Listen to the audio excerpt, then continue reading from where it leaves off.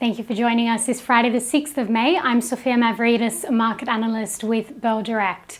Well, the Australian market has declined 0.95% Monday to Thursday as central banks start to act on taming inflation and normalising monetary conditions.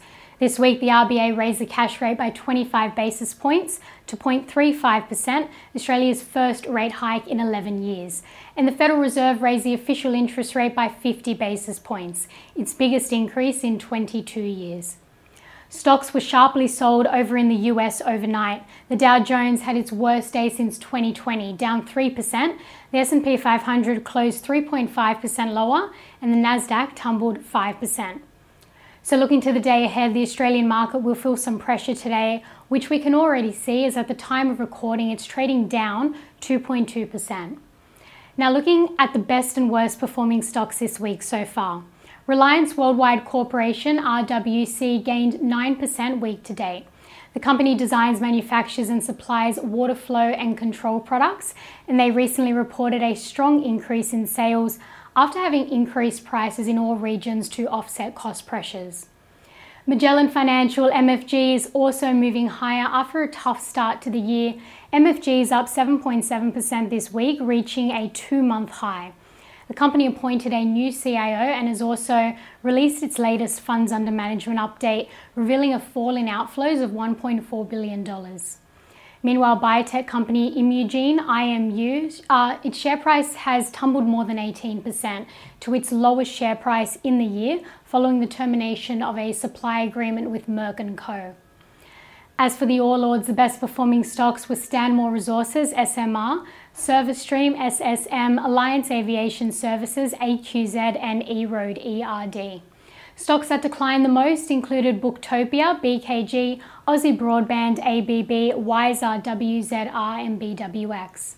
And the most traded stocks by Bell Direct clients this week were Brickworks, Stanmore Resources, Lake Resources, and Flight Centre. Clients also bought into Westpac, ANZ, Pilbara Minerals, and BHP, while took profits from Cobra Estate Olives and Pan Continental Energy. And the most traded ETFs included the Vanguard Australian Shares ETF, Intelligent Investor Australian Equity Growth Fund, and Perth Mint Gold. Also this week, some of the biggest banks reported their half-year earnings results. NAB's half-year profit rose to $3.55 billion thanks to its strong demand for home loans. Revenue increased 4.6%, benefiting from pricing discipline and strong growth in lending and deposits, which were up 10% and 12% respectively compared to the same time last year. Its first half cash earnings came in at $3.48 billion, which was slightly below Goldman Sachs', Citi's and Bell Potter's expectations. Though positively, its interim dividend came in at 73 cents per share, which was ahead of estimates and up 22% on the prior corresponding period. ANZ reported on Wednesday and its share price lifted 0.4% during the trading session after its results came in a touch ahead of expectations.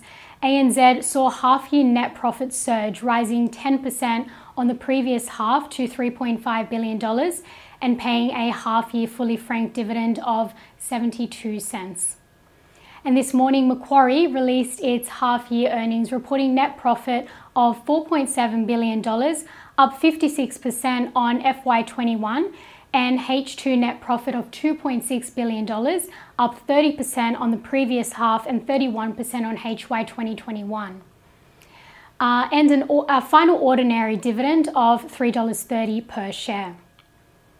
And watch out for Westpac's earnings results set to be released on Monday. As for economic data to look out for next week, NAB's Business Confidence Index for April will be released on Tuesday, and Westpac's Consumer Confidence Index for May will be released on Wednesday. So this data will show how producers and consumers across each industry are feeling in comparison to last month, considering the current economic conditions, the approaching federal election, and rising price pressures. Additionally, retail sales data for March will be released on Tuesday. And that's all for this week. I'm Sophia Mavridis with Bell Direct. Have a great day and happy trading.